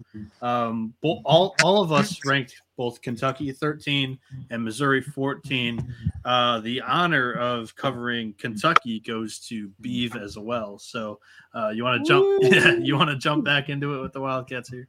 Yeah, man. Honestly, what can you really say about this team? Eastern Kentucky has better odds to win the SEC than Kentucky does. But no, really though, Eastern Kentucky has better odds to make it to Omaha and win the national championship than Kentucky does. For a team in the SEC, that's absolutely terrible. I get that Kentucky lost everything. I mean, John Thrasher, Ryan Ritter, Chase Estep. They brought in 12 total transfers for the 14th ranked transfer class. They had 9 hitters with over 100 bats, and they are all gone, and they lost their top 3 pitchers. So, I mean, realistically, trying to cover all these players would take longer than what we already covered for all the teams. But most notably, their Friday guy is probably going to be this kid, Logan Martin. He was the D3 pitcher of the year, came out of Sewanee, University of the South. Hey, Sewanee. And then Magdiel Cotto, transfer from South Carolina in previous year. Spent a year in the system last year. Big arm, just not a lot of control. And then Ryan Hagenow probably rounding out the other rotation, maybe in fighting Austin Strickland there. Seth Chavez, transfer from ETSU, is probably going to end up being the closer. And then you just fill in a bunch of stuff from there. Devin Burks behind the plate is going to be one of the go-to guys for them. Hunter Gilliam over there at first base, transfer from Longwood. Was first team Big South last year. Great bat. Grant Smith had a big season last year for Incarnate Word, who's going to be filling in for shortstop there. 16 home runs, 87 RBIs. James McCoy is one that's being touted as really stepping up from an in-house guy. Hit 302 in the Northwoods League. But then the 2 biggest names I would say that are probably being thrown around are Kendall Ewell, who's going to be there in left field, transfer from who disrespectfully mentioned just a little bit ago from Eastern Kentucky. But 14 home runs, was first team A-Sun, hit 337. And then Ryan Waldschmidt, transfer from Charleston Southern, is going to be starting in center field, probably their leadoff guy. Just had an absolutely ridiculous season for Charleston Southern last year. 36 walks, only 26 strikeouts, 18 stolen bases, batting .310 and hitting 9 home runs. There's a lot to be desired with the team. We'll see how it all shakes out. Bringing in that many transfer guys rarely spells success, though. Yeah, for sure. It was a tough handicap with all of the transfers, and I found it funny that you threw some shade at Eastern Kentucky because, 2 of their better players actually transferred to Kentucky. And then I'll round it out quickly with number 14th overall ranked team that we had was Missouri. Going to speed it up a little bit because, the biggest weakness for Missouri here is being in the Southeastern Conference. They lose 4 bats from their starting lineup a year ago. And their strikeout leading pitcher, Spencer Miles, is also gone. Their biggest impact newcomer is going to be Chandler Murphy. He's a transfer from Arizona who posted a 9.73 ERA a year ago. Murphy is projected to be the Tigers' Friday night guy. So some bright spots for Mizzou came in the form of Luke Mann, their third baseman, and Trevor Austin, an outfielder who's the 30th ranked MLB prospect for the 2023 draft by D1 Baseball. Mann is a power hitting lefty who blasted 17 home runs last season. It's hard to place any expectations on a team that all four of us ranked 14th in the SEC. The goal for them is like to make it known to the public. They're trying to make the NCAA tournament, but inside closed doors, head coach Steve Beezer's goal should be to finish at least with an over 500 overall record. Again, this year they did it last year, and also finish above Kentucky in the SEC East. That way you can give yourself a chance to play in Hoover this year. Reasonable goals, right? I would argue another reasonable goal should be to not allow any run rules since they're allowing that this year. Yeah. I really think that would be a huge goal for a team like that, or any team that may be at the back half of their conference is like, don't allow a run rule, man. Play 9 innings. Play 9 innings. I think the biggest thing for Missouri is they really screwed up a couple of years ago letting Vitello out of there. Vitello's a Missouri grad. Yeah. And also Dave Van Horn and Tony Vitello recruit the Kansas City metro area a ton. There's a lot of talent right there in that little corridor, but it all heads south or southeast to Tennessee. Yeah. You can go check those Arkansas and Tennessee rosters the last couple of years. You're going to see at least 1 or 2 kids on there from Kansas City, Kansas, or Kansas City, Missouri. Yeah, shout out to you and your Chiefs as well, by the way. I appreciate that. Shout out to Tennessee beating Alabama tonight. Let's go. Nice win for them. Did they cover? They did. Won by 8. They did. Awesome. So we're not just a gambling podcast. We like to have a little bit of fun and then give some analysis and maybe some other predictions. And who knows, maybe there's odds offered on this later down the road. We want to touch on some of the awards, and then we'll do a dark horse SEC team and an overrated SEC team. So let's start with SEC Pitcher of the Year. Let's have a little bit of fun, try to project something. I think we can go ahead and move on. We all know how this is going to shake out. That's Dollander. It's Dollander. That's about the easiest thing that there's ever been. Put all your money on it. So interestingly enough, I actually used that as an angle to go somewhere else. I think the competition for SEC Pitcher of the Year will mainly be found in the Tennessee's weekend rotation. I added very few outside names outside of the volunteer staff into this conversation. I'm going down the board a little bit, though, and I'm going to project Drew Beam as my SEC Pitcher of the Year. I think that the pressure of the expectations on Dollander might play a little bit of a role, and we didn't see Beam play the full season last year or start every weekend last year as Tidwell jumped in the second half. He's going to be in the top 3 in the weekend. He's going to get a ton of innings this year, more than he did last year. As Flem also detailed that it was a little bit of arm soreness in the back half, but he should rack up more innings, which means more strikeouts for him. And he had a 180 opponent's batting average last year. I think Drew Beam is a nice little outside shot to an SEC Pitcher of the Year. Don't sleep on Will Sanders either, man. For sure. That dude's a stud. For sure. So, I mean, there's definitely a lot of guys that could step in that role. I mean, if we really wanted to dig into it, you could talk, a Brandon Sproat or a Hurston Waldrop if Florida is able to actually do what I don't think they can. Hurston would be a guy that I would really throw in there. Me, personally, I would probably pick over Brandon Sproat, but and Beam, that's a great one. I mean, if you end up in a situation, say where Tennessee's split the weekend so far going into Sunday and Beam gets a lot of win clinching series, then, I think that's going to weigh heavily in a lot of decisions. An outside shot at this would be somebody on one of my teams that he would have to make a significant improvement. But Jaden Woods has the ability and the talent to take that home. It's just it depends what his role is. Is he going to be starter? Is he going to be – everything I saw was Friday night. Okay. Because he came in like a relief, kind of the Yeah. when He's Friday night. They've got. He wants to be the starter, but let's be honest. If you could get him in a role where it was like the Kevin Kopps role, that dude would absolutely crush it. I mean, if I'm Georgia, I want to have that dude in the game as much as humanly possible. And if he's in that role, I can get him in twice a weekend. Georgia will roll out the tallest, possibly, or overall biggest pitchers that you'll see. 100%. I agree with you there. Do you guys hear like a little bit of vibration, or is it just there's a little bit of something going? It's something. Yeah, I don't know. Maybe for the rest of the pod, just put yourself on mute if you're not talking. I don't know what's going on there, but SEC Player of the Year, Beard.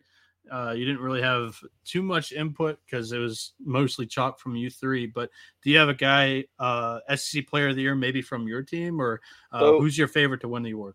So the easy answer is Dylan Crews. So let's take him out. A couple of his teammates, I think, could. A Trey Morgan, a Tommy White. I think Tommy White's easy to say, but he's going into an even better lineup, and he set the record last year for a freshman NCAA record. He's going to have guys around him that can hit. He could even do more damage this year. So there's a possibility there. I think his defense might hinder that a touch. Might. But that's why I give it to Trey Morgan, because if you're not going to go Dylan Crews, give me Trey Morgan, give me Tommy White. Of course, that's easy with LSU, but you could go Florida Wyatt Langford as well. All right, Flem, you were shaking your head there. What's up here? I was going to say, give me Wyatt Langford. He's not going to have the competition around him. That's fair. He's gonna collect more stats. Yeah, I'll buy it too, because I mean, if Florida is somewhat in contention, the lineup is the reason that it wouldn't be, and Langford is the easy guy to point to in the offense of why it could be. Don't sleep on Jacob Gonzalez. Maui Ahuna stepping into a new role with Tennessee. And, I mean, I know he's utility and everything like that, but, man, Paul Skeens, he's going to mean arguably he probably means more to that team than anybody else in the SEC. If you want to pose it this way, he's like how much hitting is he going to do, Beard? That's a $1 million question, because where are you gonna hit him? He might hit for himself as a pitcher, which would be interesting to see. But it's gonna be when he's not pitching. Who are you gonna supplement him for? Is he gonna be your DH? Because is Tommy White gonna play third base all the time? Is Gavin Dudas gonna show up? Is Cade Beloso? It's almost an embarrassment, or it's one of those things. It's like if you're Jay Johnson, it's like, this is tough, especially if they all end up hitting. It is, but let's be honest, a bat like that, you can't afford to not have in the lineup. You find somebody else to replace. That's not a bat that you keep out. Agree. Yeah. Agree. So that could up his value here in the SEC Player of the Year. But it's something that, like, I don't know how many at bats he's going to get. And I'm going to a guy that Beard mentioned. And last year's listeners know where I'm going with this prediction. I absolutely geeked over Tommy the Tank Engine White last year.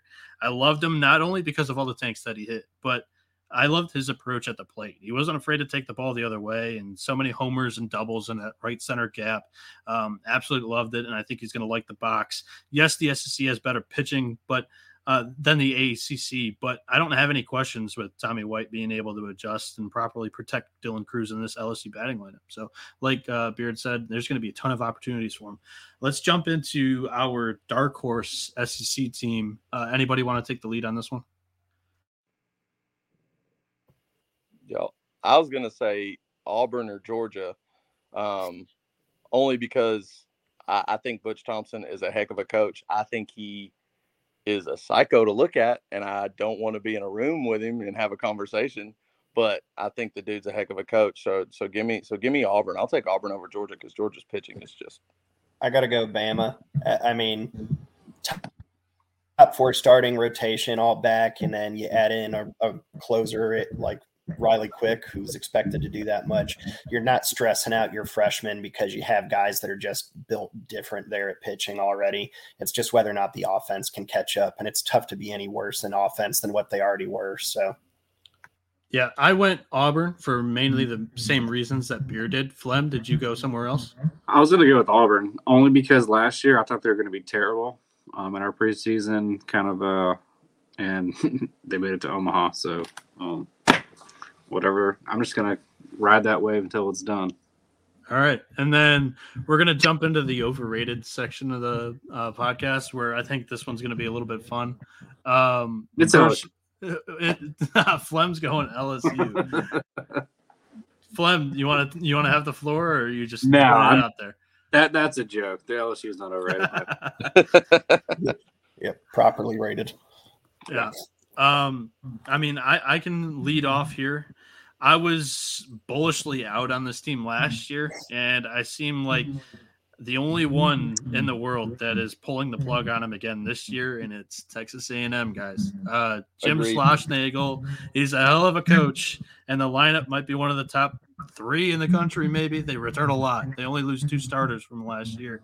But I bet on pitching and defense, and that's what I value most in the game of baseball, and Texas A&M has none of it. Nathan Detmer is the only exception, really, and he had a 4.96 ERA a year ago. Our composite rankings in the coaches poll have the Aggies second in the SEC West, and I think that's a little bit of an overreaction from last year's unexpected success and favorable NCAA tournament draw. I've got A&M 4th in the West and 6th in the SEC. Beard, anything else? I don't disagree with that. I mean, I know that we have them second, and I do think they're good. I think they have the potential to be the good team, but I do think they are slightly overrated for the SEC. Beard or Flem, it's you guys that are causing the feedback. You better fix your shit for the next podcast. I think it's Flem, and it might be he's leaning the iPad up against something because Beard's muted right now, but we'll fix it in the post pod. Flem, do you have an overrated team in the SEC though? It's Arkansas. You want to elaborate on it at all, or just throw it out there? Tennessee. I'm just gonna throw it out there. I'm gonna let the first 3 games they play do the talking all I need to. All right, yeah, they're in a tough tournament over there. Yep. Beef, how about you? I'm probably going A&M. It's the pitching that worries me more than anything. I mean, I think there's a few that fit that bill, but A&M was one that I had starting in. I would have liked to have picked something else just to be able to work, have a little more contradiction, but. Yeah, so I mean that was a fun little portion. Didn't take much time, unlike the rest of the podcast. We want to finish with anything that we are officially going to bet on. So, like, we'll call this portion our best bets. So, something any of us getting down on an SEC outright price to win the SEC tournament, or are we looking into an Omaha 8 appearance or national championship prices with any of these teams, guys? Start with Beard. Yeah, I mean, honestly, no. I don't see enough value with some of the lines for early season right now that I think it's all that worthwhile. I think if you want to start to get into betting on some conference champions or something like that, but as far as making it to Omaha, like, it's so difficult to make it to Omaha, and for most of these to be, you know, like Tennessee plus 125 and some of these others like Stanford's plus 150, Ole Miss is plus 400, Arkansas plus 250. And I mean, where's the value in putting money out for 4 or 5 months to get that low odds back? I mean, we're not Mattress Mac that's throwing down millions of dollars, you know what I mean? So for me, college baseball is all about the matchups, what's happening based on what injuries you have going on there, arms starting to get tired in the middle of the season, what's the weather like, where are they playing? I'm way more interested in digging into the individual matchups as we go throughout the season. Yeah, well said, Beav. And I think another one is, like, college baseball is such a niche market, and a lot of people that are very interested in baseball and willing to gamble on it are located in the southeast region of the country. So this is where obviously the market's going to be the most tight. There might not be a ton of spots here in the preseason that you're willing to get down on. Beard, anything that you have? I was going to say a bit of advice if you're trying to decide on a team that you're not sure on paper if they're talented enough to get there, take a look at the coach's track record. If a guy can get to the tournament, that means that he can figure out a way towards the end to get them hot. And look no further than Ole Miss last year. So look at a coach. It's a sport that it's very important that the coach means a lot and can help you make that decision. Yeah, but a great coach in Bianco, you're still talking 1 out of 20. So you know what I mean? No doubt. I don't even necessarily know about that because there's not a soul that would have said Mississippi State or Ole Miss the last 2 years. So I think honestly, when it comes to that stuff, it goes out the window. But in any sport, I've never been that big of a fan of betting for the championship at the beginning of the season anyway. I've never just seen that great of odds unless you just want to take a crazy long shot and put $1 on Eastern Kentucky. You know what I mean? Very true, Beeve, and that might stay with us for the rest of the year at Eastern Kentucky. I love it. Flem, anything that you're on in the preseason here? I think Stanford's a lock for Omaha. We're talking SEC though, Flem. Okay, we're talking SEC. Give me Dylan. Give me Dylan Cruz as your Golden Spikes and SEC 2023 conference realignment. There you go. Stanford's coming to the SEC. I thought we were just talking betting in general. No, I think Dolander as pitcher of the year in the SEC is way more of a lock than Dylan Cruz for player of the year. Agreed. Yeah. I disagree only because of how deep the conference is in pitching. Yeah. It wouldn't be a show without giving out one, at least at the end of the episode, and I'm going to do that.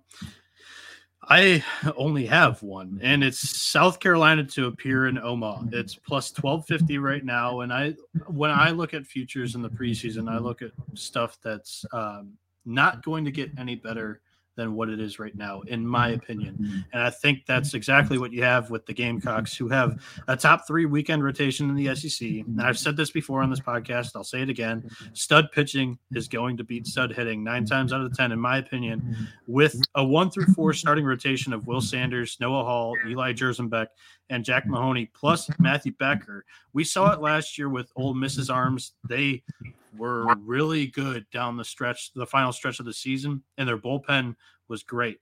You had Dylan DeLucia and Hunter Elliott, who flew under the national radar for most of the year. And I just love the foundation of the South Carolina team with the pitching staff. And it ends with their closer, Cade Austin. All the Cocks need is some hot sticks at the right time during the season. Some of these transfers they got starting. They're bringing in Gavin Casas, who's the brother of Red Sox prospect Tristan. Gavin came from Vandy. Caleb Denny from Oral Roberts, Jacob Compton from Memphis, and Will McGillis from Southern Miss to go along with the Cox top returners, and Braylon Wemmer and Michael Braswell on the left side of the infield. I think this will be the best price you get South Carolina all year.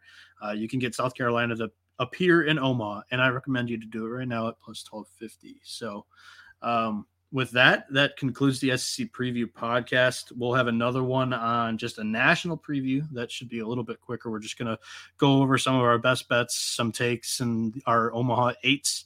And then further on in the week, whether it's Thursday night or maybe even Friday, we'll have a show, live show talking about Friday's games where you can comment, asking about games and angles and whatnot, talk about all the prices that are available for Friday's games. Thank you all for tuning in.